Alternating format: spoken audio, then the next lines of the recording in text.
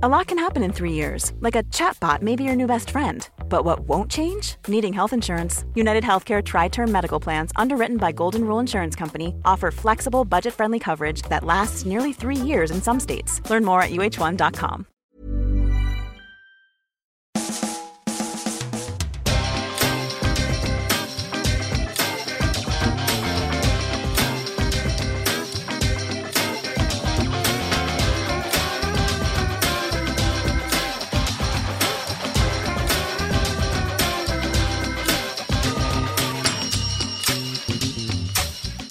Ladies and gentlemen, welcome to another Arsblog Arscast right here on arsblog.com.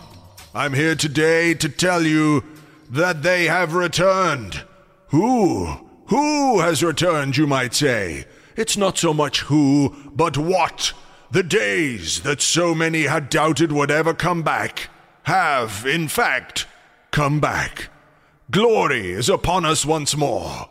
We have struggled through dark times, through difficult times, through times where we felt like we might like to chop bits of ourselves off because that would be even less painful than watching the times that were dark and difficult of a few days ago. But no, we true followers, we true believers have been rewarded with our faith, unwavering as it is. The glory days are back, the days of adoration, homage, exaltation, prestige, splendor, worship. They're here once more. They said it wouldn't happen. Many of them said it would never happen, but they are wrong. They will have to eat the humble pie. Why you would make a pie out of humble rather than a crumble out of humble, I don't know. A humble crumble sounds an awful lot more enticing than a humble pie. But I don't make up the sayings. All I can do is tell you that once more, we stand on the precipice of greatness. We stand in front of all of the Premier League, and we remind them of what a power we are. Because we won a game of football. Hallelujah. Hello. Yes, I'm back. I'm back to normal. I know normal is relative, but this is as normal as it's going to get. Hope you're well. Welcome to the show. Welcome to the first Arscast in which we can discuss a Premier League win for Arsenal since February the 11th.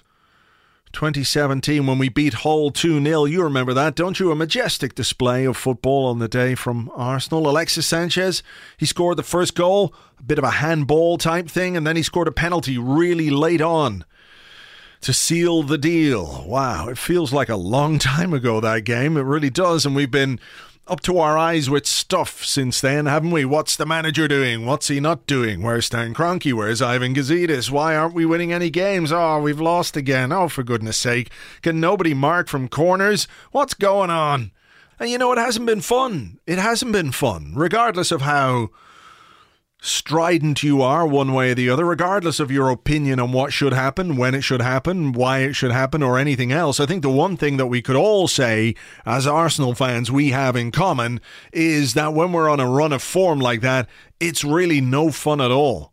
At all. There's nothing enjoyable about it. There's nothing enjoyable about losing. There's nothing enjoyable about seeing us play like absolute twats. There's nothing enjoyable about the fallout or the discussion or the debate. I mean, it does give you plenty to talk about, but, you know, this week, beating West Ham, it was like, I'm not going to say a weight was lifted, because clearly one win against West Ham is not going to do that, but, you know, it just felt better.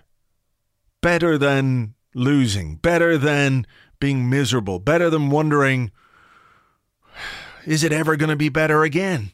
Because, you know, your mind goes to dark places, doesn't it? When things are going great, you don't think that they're going to be great forever. That's there in the back of your head. You realize that it can't be great forever. But when things are going badly, it's very difficult to convince yourself that they're not going to be bad forever. It's like every bad thing that happens is like a snowball. Well, not of snow, though. Imagine a ball of shit. A big, big ball of shit, adding more shit to it. And all you can think of is this ball of shit is going to get so big that it will become just the world. The world will become a big ball of shit, and I will get swallowed up along with everybody else, covered in shit, and it will never, ever be better. Never be better than it is right now. We've peaked. It's all downhill from here. So it was nice to get a reminder that, it is possible to turn things around a little bit. Now, of course, we've got a long way to go. We've got 9 games left of the season. We still have a big chase for the top 4, which, has to be our Premier League target. I think, again, regardless of what you think should happen, we'd be better off if we finished as high up the table as we could.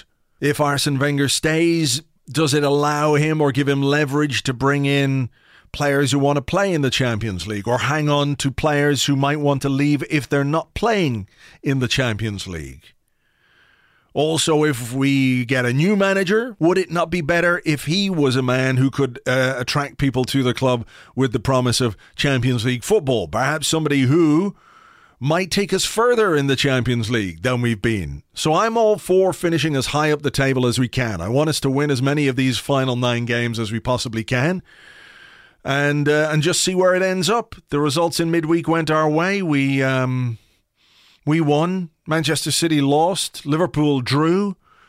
And what's happening above that really is a sort of out of our hands at this moment in time. Tottenham and Chelsea, they're not really, unfortunately, relevant to us, which is an awful thing to say, but that's the truth of it. That's the truth of it. I was in a bar last weekend, place I normally go, and the barman was there. I, don't really talk to him about football, but I think he's overheard me talking to my dad about football, and he knew I was an Arsenal fan, and he sort of outed himself to me as a Tottenham fan. I was like, no, the pantomime, cunts. But I was saying one of the only things I've been hanging on to this season is their ability to spurs it up. And I don't think that's going to happen this time around. He was worried, of course, because he's seen it so many times. He said, well, that's what we do. That is our speciality. When it comes right down to it, we can absolutely make a bollocks of everything. So maybe there's that slim hope, but I'm not putting any money on that. But it's just good not to be thinking consistently about everything that's gone wrong, even if it is only a temporary reprise, even if it's only for a couple of days before everybody gets wound up again or hot under the collar or everything else. It's just been, what's the word? Something different. Maybe winning a football game shouldn't be in that category. That's something different, something new, something fresh, but that's kind of the way it feels. A little bit of variety in our lives at this moment in time. But that's where we are, and we'll just have to see where we go from here. We've got some big games coming up, of course. We don't play this weekend until, next week, actually. We don't play this weekend at all.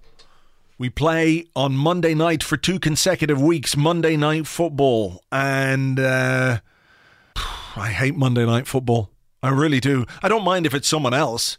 If I can sit there on a Monday and watch a game of football, I'm all right with that. I'm happy with that. But I don't think that we should be made take part in it, because I don't like it. And I'm sure many of you don't like it either. And they'll say, well, look, every team has to do it. And I think we should say, no. We should get special dispensation because we don't like it much more than everybody else. Crystal Palace on Monday, and then we've got Middlesbrough the following week. And what that does, I suppose, is in some ways increase the pressure on us. Because, it could be a case that the teams around us, they win their games and the points gap at the top of the table appears bigger than it actually is. Well, no, it is what it is, but we'll have the games in hand. But, it's always better to have points on the board than games in hand, as they say. And, we're not necessarily the greatest at dealing with pressure. So maybe it's a case of making the players not look at the table, but that's not really realistic, is it? They'll know what the situation is. They'll know what we have to do. And if that adds a little bit of extra pressure to those two fixtures against Crystal Palace and Borough, well, so be it. And then there'll be people who say, well, it is Crystal Palace and Borough. You should be winning those games whether you play them on a Monday night, 3:30 on a Wednesday morning, or whenever, 3 o'clock on a Saturday, some crazy kickoff time like that. So maybe that's what it is. But look, we have a show for you today. We're not going to be looking ahead to a game at the weekend, really, because we don't have one. I just told you, Monday. But we will have the winner of our Boilk mug competition. I've got 2 of those to give away. We give you the winners of those a little bit later on. And we've got some other stuff. We've got some bits and pieces in there as well. But now let's talk to our guest about the goings-on of this week on the field and off the field and around the field, under the field, beside the field, across from the field, and everywhere else in the general proximity of the field and not on the field, basically. Anyway, he is a writer for Football.London. His name is Charles Watts. Welcome to the show. Hello, how are you? I'm well, thanks. Thanks for your time. I want to start before we get talking about the football that's happened this week, and actually the football is worth talking about for the first time in a number of weeks, so that's exciting for me, to be honest.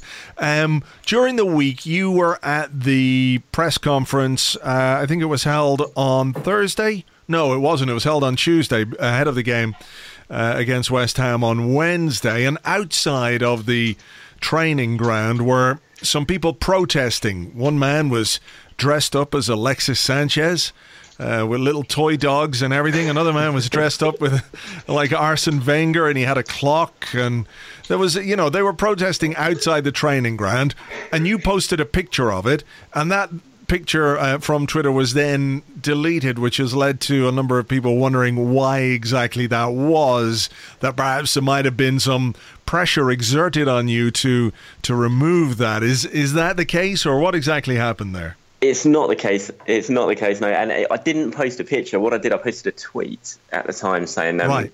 just turned up at London Colney, and the protesters outside the gates.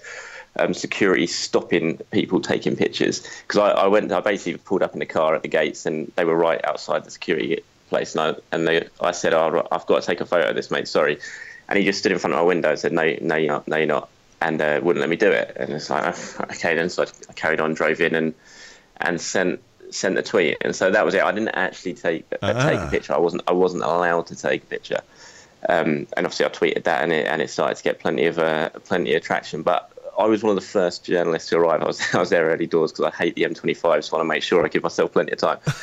and a lot of journalists came in after me, and they were all getting pictures. And it's kind of, my tweet was getting a lot of traction. It was getting picked up by a lot of guys, people from the BBC, and TalkSport, and people like that. And I just thought, I was sort of looking at it getting more and more retweets, and while everyone else was actually tweeting pictures of the protest, I just thought it's not right. It's kind of misleading. I went and spoke to the security guard, who tried to say the reason he stopped me was because I was causing obstruction in my car, which wasn't the case. He was just a young lad, I think, and he kind of panicked because I was pretty much the first person on the scene. He suddenly saw these protesters, and he tried to stop me, and he just kind of made a mistake. And I thought, well, fair enough. He probably didn't know what was going on. There was no one senior around there, and in the end, because I just thought there were so many pictures of the protests coming around and being shown around, that I just thought my tweet wasn't quite true and misleading, and because it was getting so much traction, I just thought, I'm just gonna get rid of it, and unfortunately that led to some people thinking that Arsenal would lent on me to remove the picture, which just was not the case at all. It just wasn't, and unfortunately some people who certainly sort of nailed their colours to the mast in terms of the Wenger debate and everything like that, sort of just used it without checking any facts, and that started going around, which I thought was a little bit unfair, because it wasn't the case, and Arsenal hadn't lent on me at all. So you were basically trying to kind of do this young security guard a bit of a favour in a way.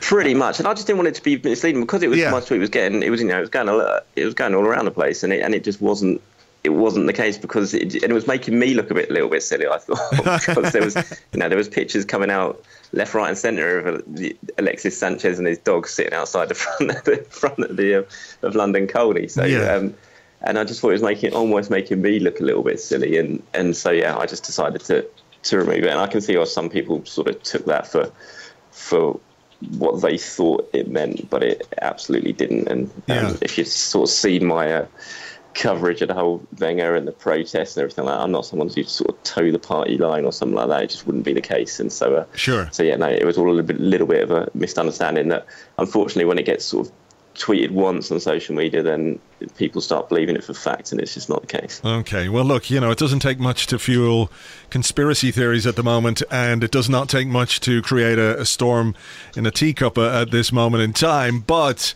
I suppose one of the things that we could say, though, is that the Wenger out thing that seems to be happening all around the world is not something the club can do anything about in any real terms. I mean, they can't stop people holding up banners at Coldplay concerts and at games between New Zealand and Fiji. It is becoming almost like a meme, a sort of an internet joke now. It can't be just Arsenal fans who are doing this kind of stuff.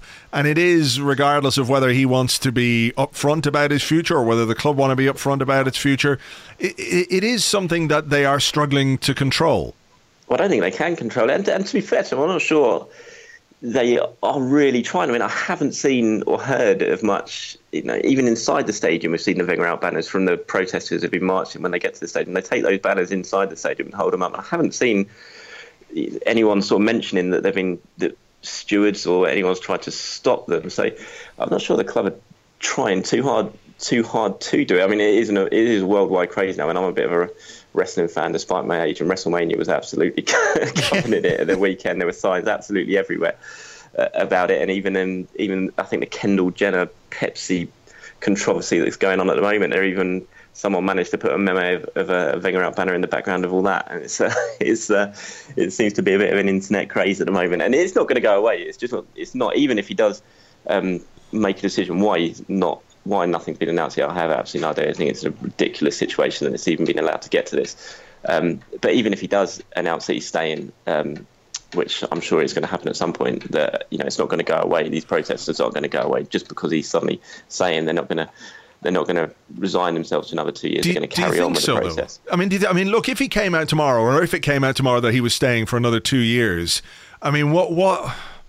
I mean, it's not going to go away, is it? I think. But what happens? Does it just become 2 years of people hanging Wenger out signs out of their bedroom windows wherever they go? If they go to WrestleMania 2 or UFC, or go on holidays to a desert island and put Wenger out in the sand so it can only be spotted by a helicopter going from above. I mean, where does it stop? At some point, it kind of has to stop. But I suppose that depends on the protesters. But you see the sort of size of the movement now, and it seems to be growing in support. I mean, absolutely. I think the one thing that could stop it is if Arsenal suddenly start winning games and winning games fairly regularly. Then it gets a little bit harder to protest. Yeah. Then, and people are sort of umming and ahhing and wondering whether they should be involved or not. If you're winning games and you're towards the top of the table and you're competing for trophies, then they're not really going to get involved in it. So I think that's the only way it can stop, is if he stays and then somehow completely revamps everything this summer and puts together a squad that is very much capable of challenging next season. But I mean, look, I understand where people are coming from in terms of the desire for a new manager, and it's wrong to suggest or wrong to think that it's only the people that are protesting that would like to see something change at the club. But what my point is that, like, if he's staying and if he signs a new contract, it would appear to me anyway to be a complete waste of time to continue protesting when the protest is about no new contract, if a new contract has been given. Now, that's not to say that there can't be a movement or protests that could be focused elsewhere to perhaps urge the club to look at itself with regards to the bigger picture, if you like. I suppose you could focus a little bit more on the majority shareholder. You could focus a bit more on boardroom. You could focus a bit more on the structures that need to be in place. Like, could those protests, what I'm saying is, could those protests then be channeled into something else that means that the club are still aware that people want things to be different, even if the manager isn't for the next 2 seasons? I mean, it's certainly conceivably could, but I think just the manner of the process so far, I think Stan Kroenke's got away absolutely scot-free, and the board have got away scot-free in this. I mean, Arsene Wenger, a man who I have so much respect for, he's been almost hung out to dry because of his loyalty. He's the man at the top, and he's the one who's taking all the flack when there's people behind him who've got so many decisions wrong in how the club's been run, and even how this situation has been allowed to unfold, because it's ridiculous that the board have let it get to this stage, and the uncertainty that's surrounding the place. So yeah, I mean, conceivably it could, if he does sign, but I just think the manner in which the protest has sort of unfolded, it is very Wenger. It's very much directed at Wenger. I know a lot of it is titled "No New Contract," but I just think that if he does sign a new contract, it will still revolve around Wenger and not the board. I just can't see them really moving solely to focus on Kroenke or Gazidis or anyone like that. I still think Wenger will remain the main centre of the protest. And I just can't see them going away. I mean, I think change is needed. I think this should be this should be the end of Arsene Wenger's reign at the end of this season. I think the whole place is in desperate need of a shake-up, and I don't think there's any justification in giving them a new deal just purely based on the results in the last few seasons. I don't quite understand how a club who say they're an ambitious top club in Europe can really justify giving Arsene Wenger a new deal after this latest season. So that's how I stand on it. But I've got so much respect for him. It doesn't change my opinion on him at all. I think he's a great man. He's given me, as an Arsenal fan and now as an Arsenal writer, the greatest years of my life probably as a football fan. I've seen some of the greatest moments I'll ever see. But there comes to an end to everyone's time, and I just think that this season I can't see how the club can justify giving him a new deal. No, look, I agree with that. It would just mean, I agree, but I also think that that's what they're going to do. And I think that's probably what's going to happen. But it would just make the next 2 years. I mean, people might say, well, it's going to be unbearable anyway, unless things radically improve. But just the idea that every game could be accompanied by a protest or a sideshow or a stunt of some kind, whether it's an airplane or a van or I don't know what, men dressed up as Alexis Sanchez. Maybe they'll have real dogs with them next time.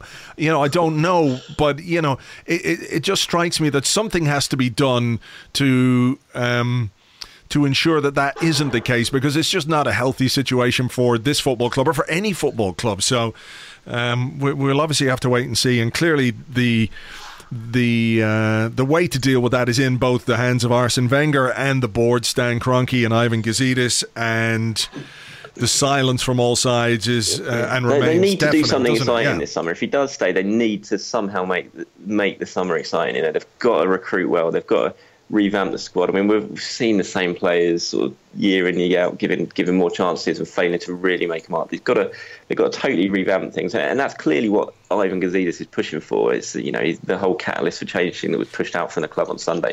That's comes directly from Ivan, and that's the message he wants to get across. Obviously, Arsene Wenger kind of poured scorn on it almost at his press conference with some of the comments that he made about it and how they were viewed by Ivan. I don't know. I mean, there does seem to be a little bit of a power struggle between those two, and that could possibly be the delay in this. Ivan's there is a contract on the table for Arsene, but it's probably got a few conditions that he needs to be met, and whether Arsene's totally willing to meet those at the moment.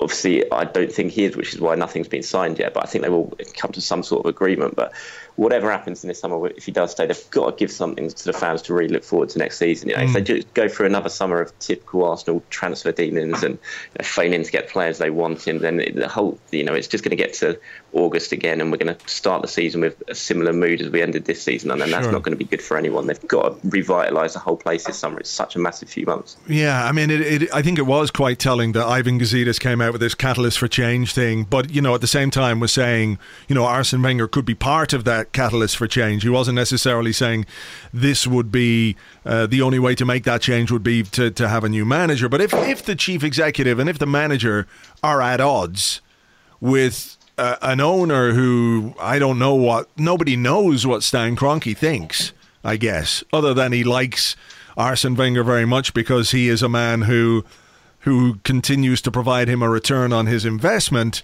If there's a power struggle between the chief executive and the manager, it will be very interesting to see who Kroenke sides with, because ultimately he's going to be the one who will have to make that decision. Unless one of them says, you know, either Wenger or Gazidis says, no, look, this situation is untenable, I can't take it anymore. But is Arsene Wenger going to walk away from a job he loves, and is Ivan Gazidis going to walk away from a £2.5 million salary?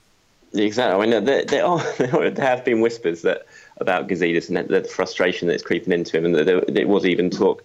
It was sort of, I heard that he was considering almost walking away this summer and going back to the States if things didn't work out the way he wanted. Arsenal have been sort of quick to rubbish those rumours, and with that exact word, rubbish. So whether they're unsubstantiated, we'll have to wait and see. But there does seem to be that, you know, this sort of little power struggle, and they're both butting heads, and conceivably the loser might end up walking, but you just can't really see that loser being Arsene Wenger. Mainly just because he's got Stan Kroenke on his side, and as much as Gazidis is the CEO of Arsenal, you know, Stan Kroenke holds the power. He's a majority shareholder, and he worships the ground Arsene Wenger walks on, as does his son Josh Kroenke, who's getting more and more involved as the time goes by. And I think they certainly see the next 2 years as years that Arsene Wenger should be at the helm. Whether Sir Chips and even Gazidis agree with that, I'm not so sure. But at the end of the day, they're not the people who really have the ultimate decision. That lies with Kroenke.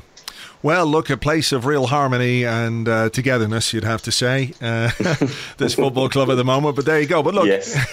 Let's leave that to one side then. And on Wednesday night, Arsenal won a game of football in the Premier League for the first time since February when they beat Hull 2-0. Now, I know there's been an international break. There have been some game postponements because of our involvement in the FA Cup. But, you know, almost 2 months between Premier League wins at this time of the season. There's obviously got people disappointed and got people fairly tetchy because of what it's meant to our season.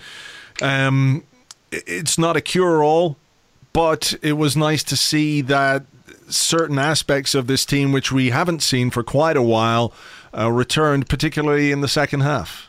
Yeah, it was an enjoyable game. It was nice to just sort of focus on a decent game of football after everything that's gone on the last few weeks, and they were good. Arsenal. It started a little bit, as you expect for a team that's lacking confidence. Actually, two teams that were lacking confidence. I thought the first half hour was pretty edgy. I thought actually, in fact, West Ham shaded a little bit at the early stages, but the last 15 minutes of the first half, Arsenal really came into it. They dominated the game, had a few chances, didn't score, but just flew out the blocks in the second half. And Mesut Ozil was fantastic from the kick-off to the moment that Theo made it 2-0. I thought there was 23 minutes of Ozil at his best. He was everywhere. He scored the goal. He set up Theo's goal. He could have easily set up a couple more, but Welbeck and Elneny missed a couple of chances from his assists.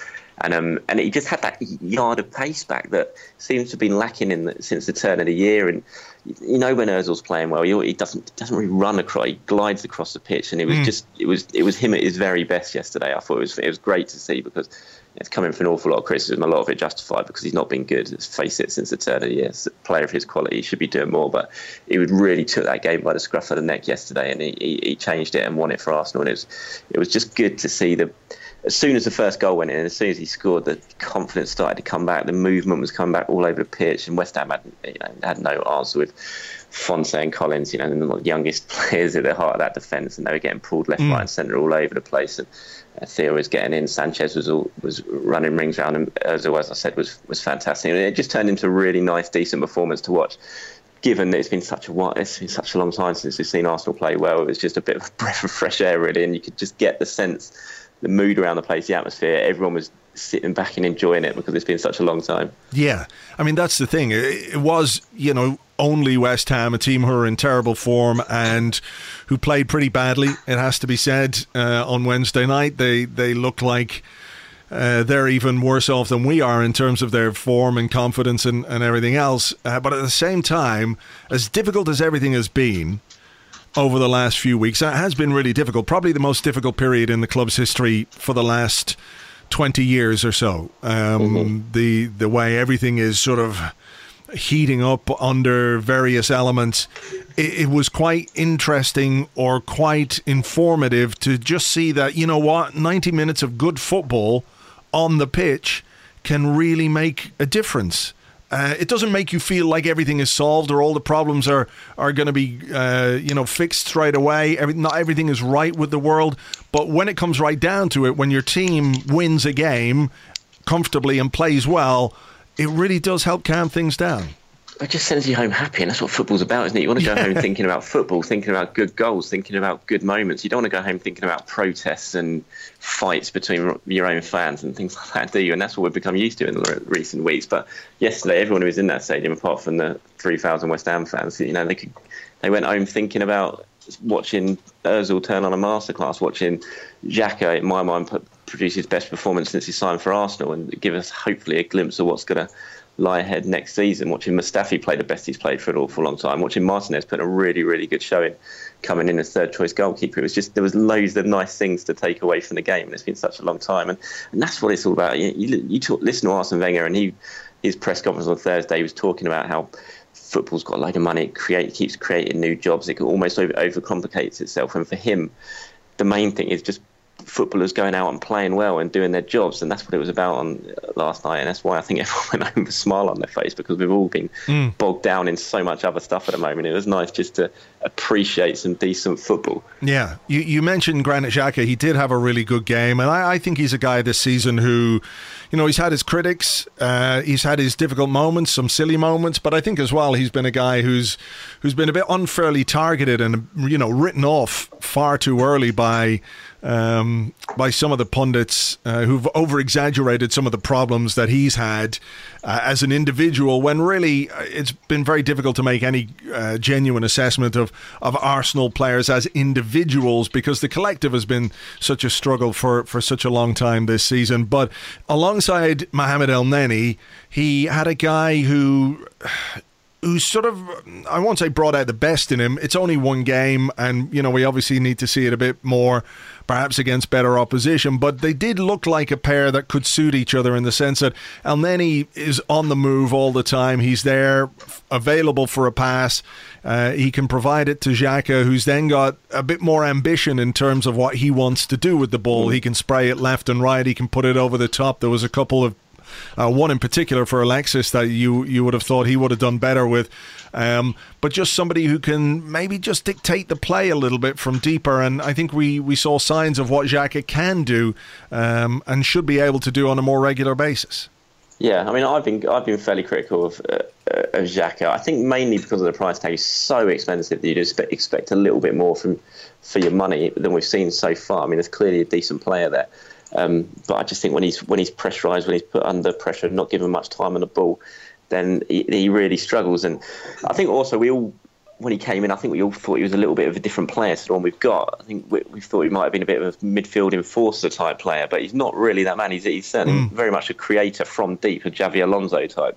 But I thought he was really, really good yesterday. And I didn't think Elneny had that good a game, but I thought what he did do right was almost do the ugly side of things and just allow Xhaka a little bit more space in the middle to be able to pick his passes, like I said, because he's fantastic range of passing, Xhaka. He can ping it 60 yards crossfield to someone's feet, or he can sort of split the lines with his quick ball. It was interesting. He was always dropping back. And Martinez, who I thought was really good, his distribution, Martinez, was far better than Cech or Ospina's distribution. Every time he got it, he was looking to move it quickly. And Xhaka, as soon as Martinez received the ball, Xhaka would drop it back into the hole just in front of the back four, receive it, turn, spin, and look forward. And I thought it was really, really impressive. And I hope it is just a glimpse of what we're going to see, because there's clearly a very, very good, talented player there. And people who saw him play week in, week out in Germany, which I didn't, rave about him, what he did for Gladbach. And we had a piece on Football London this week from a writer about that very thing, who watched him last week. And he said that Arsenal haven't utilised him properly because of the different midfield partners he's had. None of them have been settled, and none of them have really been perfect for him to bring the best out of him. But Elneny just seems to be that sort of player who can bring the best out of him. He does the ugly things well, and just gives Xhaka a little bit more space and time to be able to try to sort of look up and sort of get a vision of what's ahead of him without having three people charging in on top of him. So I thought that was very, very positive, and hopefully it's what we're going to see a lot more of next season. Well, that's it. The manager, we know, has his favourites at times, and perhaps you'd be hard-pressed to make a case for Elneny being one of those, but given how well it worked, you'd like to think that there might be some consistency in the team selection, because there's another big game on Monday night, Arsenal playing Crystal Palace away from home. Always difficult, I guess, against an Allardyce side, and Palace have caused us some problems in the past. They have, not really at Selhurst, though. We've got a very good record at Selhurst Park. They're not easy games, if I remember correctly. They've always been a bit like 2-1s, 1-goal wins, they have been. And you know what you're going to get with Allardyce, especially when you're coming up against an Arsenal team. He's done it over the years with everyone. He's not going to change too much. So you're going to get a very physical, bruising encounter. They're going to look to, play the aerial balls into Benteke at the back post and sort of get the knockdowns. And it's not going to take a genius to work out what Arsenal are going to have to do. But it'll be interesting to see what's going on with the goalkeeper. And that, is Cech going to be back? Is Ospina going to be back? We'll find out a little bit more. We're all down London Colney tomorrow for the press conference with Arsene about that. We'll get the team news, Koscielny as well. But if they're not, I think certainly if Ospina's fit and Cech's not, I'd carry on with Martinez. I think he's much more commanding in the area than Ospina. He's taller for a start. He's more physical.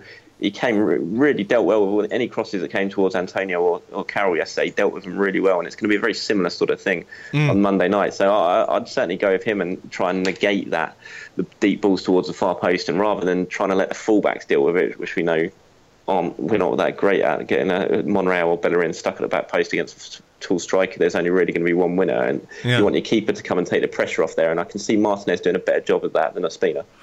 For sure. Certainly, I think there might well be an element of people wanting Martinez to be in the team because he's just different, because we've seen the flaws of David Ospina, we've seen the flaws of Petr Cech, and I think it's fair to say that Arsenal could do with a new goalkeeper, somebody who is commanding, somebody who's good enough that he's going to play in Champions League and Premier League rather than this sort of timeshare thing Arsene Wenger has going on at the moment between Ospina and Cech. I think it's very early days with regards to Martinez. We've seen bits and pieces of him down the years.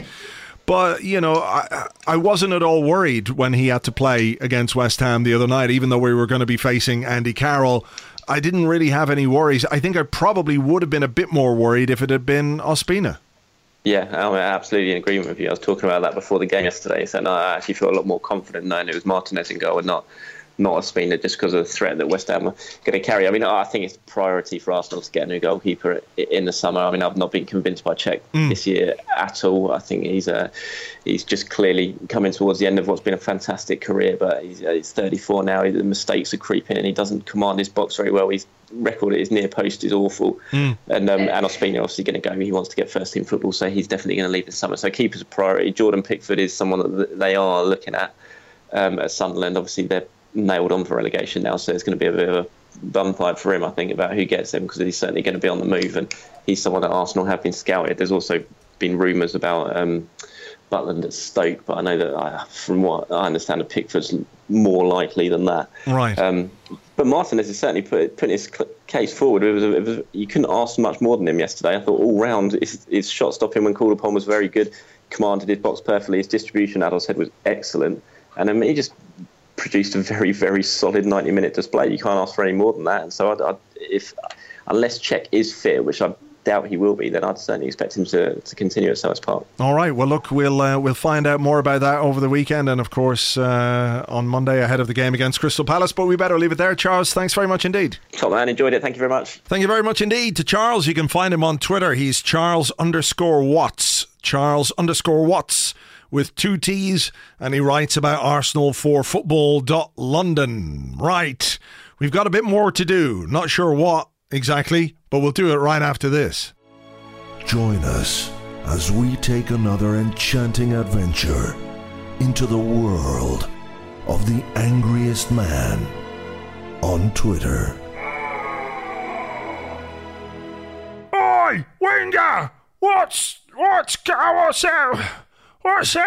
happening with stuff and your contract and the future and everything? I'm just so broken down with rage that I can no longer feel anything. No highs, no lows. It all just feels meaningless, like life itself. We're only here a short time. What is the point in getting so angry about things that you have absolutely no control over? Sometimes I wonder why I even bother. What is the point of it all? I ask myself that every day. And every day I struggle to find an answer. I wonder, am I going to be like this forever? In this state of endless, relentless neutrality? And then I look at the league table and I see Tottenham in second and I think, fuck it, let's go! Next week, another madcap laugh-a-minute romp with the angriest man on Twitter. Everything is shit!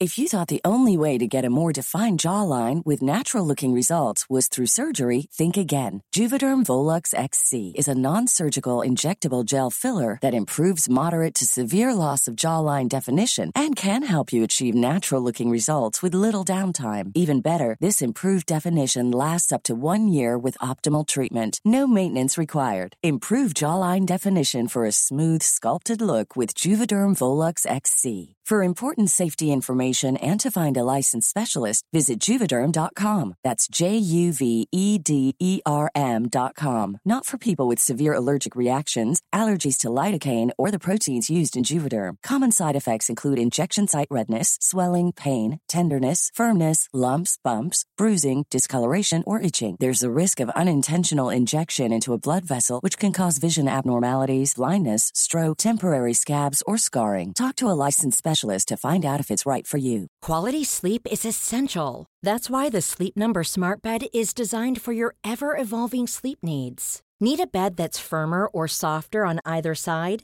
Helps you sleep at a comfortable temperature? Sleep Number Smart Beds let you individualize your comfort, so you sleep better together. J.D. Power ranks Sleep Number number 1 in customer satisfaction with mattresses purchased in-store. And now, save 50% on the Sleep Number Limited Edition Smart Bed for a limited time. For J.D. Power 2023 award information, visit jdpower.com/awards. Only at a Sleep Number store or sleepnumber.com. We'll have more from the angriest man on Twitter on another podcast in the future, or maybe on this podcast. You never know. Maybe he's so angry he'll come back and do a reprise. What do they call it? An encore. Maybe. Who knows? Anyway, something cool happened. You might remember last week when I was doing the podcast, I was telling you I was drinking a delicious beer. Delicious beer called Crossroads IPA by Kinnegar Brewers, who are in Donegal in Ireland. They make very nice beer. But anyway, I just mentioned it. Just mentioned it. I wasn't really angling for any free beer, but they sent me an email. And they dispatched me a care package of 12 bottles of their delicious Kinnegar Brewing Crossroads American Style IPA and a t-shirt as well. Fantastic. Thank you very much indeed to those guys, and I am enjoying one of those beers as I'm recording this podcast this very evening. So thank you very much indeed to them. And, leaving that aside, I just want to say, Audi, good cars. I don't have one. Can I get one, please? An Audi. Thank you. Anyway, let's stick to beer, I think. It's probably within grasp. Anyway, last week I asked you, what's going on? That was our competition question. What is going on? And thank you to all the people who answered that, who tried to answer. Many of you said, I don't have a fucking clue, actually, but it's shit. Lots of people tried to get to the heart of the matter. There were some very good entries, some very funny entries, and I did read all the emails. So thank you very much indeed. As ever, though, it's going to be the random number generator that picks the winners. It's the tried and trusted, the age-old method of deciding who wins competitions here on Arsblog. And the first winner is Nate Gallinger. So well done to you, Nate Gallinger. You are getting yourself a Boilk mug, and the other winner is Aaron Venezuela, which sounds like a private eye, doesn't it? Hi, Aaron Venezuela. Oh, it's not. It's not Aaron Venezuela. It's Aaron Valenzuela. Aaron Valenzuela, well done to you all the way in Texas, USA. You're going to get yourself a Boilk mug. So I'll get details from you two guys and we'll get the prizes sent out to you as quickly as we can. For the rest of you, remember, you can get the Boilk mug on redbubble.com. I think if you just search for Arseblog, you'll find it. It's the only product we have in that little shop there, and we make, I think, £1 something for each cup. So we're not getting rich, but if you'd like yourself a Boilk mug, that is where you're going to get one. Now, I got an email. I get a lot of email, actually. I get quite a lot of email every week, every day. There's a lot of email, and I do get around to answering it all, but what happens is I tend to let it build up. Builds up, and then I sit there with a glass of wine or a couple of beers and do an email backlog, whack through them all. But anyway, this one comes from Timothy Cromwell. I saw it today, and he wanted to know this. He said, Andrew, is there any possible outcome where you could see the current actions of the club being justified? They announce a list of things that are happening, A, B, C, that cause you to go, oh, wow, that's great. Now I totally get why the club weren't communicating things and were acting like total shitheads. He said, I'm thinking like the similar moment at the end of The Sixth Sense when you're totally blown away by the fact that Bruce Willis has been dead the whole time and Haley Joel Osment really does see dead people. I was like, holy shit, that really does make sense. Then he says, even if you can't see an outcome that would make you say that, can you just lie and tell me that you can? No, I can't. I can't lie. Although, there is the idea of all of us being dead. What if we're all Bruce Willis? Or are we all Haley Joel Osment? Wouldn't we all have to be one thing or the other to be involved in like a collective mind melt? Or are we just part of the imagination of somebody else? Do you remember the end of Saint Elsewhere? I think it was, the show about the hospital that was on in the 80s and 90s. And if I remember correctly, there's this season after season of this hospital drama, and then you find out right at the end that it's a kid. I think he's special needs, or maybe he's autistic, and basically has a snow globe, and inside the snow globe is a building, which is the outside of St. Elsewhere, the hospital, and his dad, who is one of the doctors in the hospital, in real life is just a construction worker, and he's invented this whole world that we've just spent 6 or 7 seasons watching. Could that be where we are? Maybe I should just lie and tell you that I think I can think of something that would make it all sound good, because that would be a lot less confusing and a lot less perplexing, and a lot less hurty on my brain, because my brain is feeling a bit broken now, having considered that possibility. Is there a plan? Is there something they're keeping quiet? Is there something that they just can't tell us because it's so top secret, because it depends on so many other things that if they tell somebody something, then the rest of it will fall apart? They're waiting for all these pieces to come together to announce it in one gigantic announcement type thing. Is that possible? It's possible. I mean, it is. It is possible, but I don't think that's what it is. I don't think that's what it is. I think it's just what we fear it is, which is a situation that they can't manage, that they know they can't get on top of at this moment in time.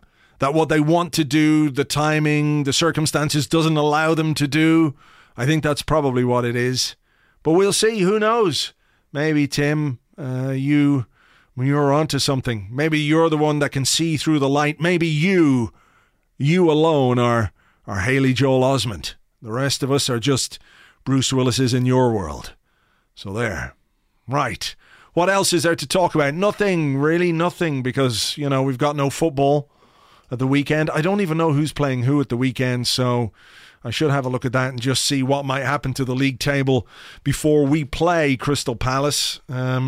Saturday, Tottenham against Watford. There's a Tottenham win. There's simply no way that Watford are going to get anything from that game. Manchester City versus Hull City. Hull City been going well under their new manager, Marco Silva, much to the unhappiness of Paul Merson and what's his face? Not Ray Clements. Phil Thompson, that guy, they probably don't like it. What's he know about Hull? Exactly. What's he know about the Premier League? What is it? What's he know? It is quite astonishing. Yep. Pretty astonishing that a manager who has won league titles has come to the Premier League and actually been, not bad at his job. It's a crazy concept to get your head around. But that said, I don't see them having enough to get anything against Manchester City. So that's going to heap a bit of pressure on us. Stoke City versus Liverpool. Absolutely no chance Stoke are going to get anything from that game. Liverpool will win that one easily. Chelsea, of course, will beat Bournemouth very easily indeed. And on Sunday, what's happening on Sunday? Sunderland against Manchester United. David Moyes facing his old club, the one that turfed him out so unceremoniously. Absolutely no chance Sunderland are going to get anything from that game, and any female reporters on the beat after that one might need to watch out. They better not be naughty, because David Moyes, he might threaten to slap them and tell them to watch out next time they come in. Oh my goodness, is there anything funnier than threatening violence against women? Not in the world of football. It's all just a bit of banter, isn't it? So Manchester United are going to win that one, and Everton against Leicester, interesting, could be a draw, but that means we're going to have to do the business at Selhurst Park on Monday night. Arsenal versus Crystal Palace, 8 o'clock kickoff on Sky Sports, I take it. They leave our weekend football list, so we're going to have to find something else to fill the gap. I hope you do. James and I will be here with an Arscast Extra on Tuesday. We won't be doing the Arscast Extra on Monday because, well, that will be a bit pointless. We'll wait till after the game, so you're going to have to wait until Tuesday. Another reason to hate Monday night kickoffs, as if we needed any more. Anyway, look, I hope you have a good weekend. Whatever it is you get up to, have fun, be nice. Look after each other, eat well, drink well. Remember, the world is a strange and weird place. We're either all dead, Bruce Willis, or Haley Joel Osment. Walker told me I have AIDS. Right, that's it. I will catch you on the Arscast Extra on Tuesday, on the Arscast next week. Have yourselves a good one. Until then, cheers, bye-bye.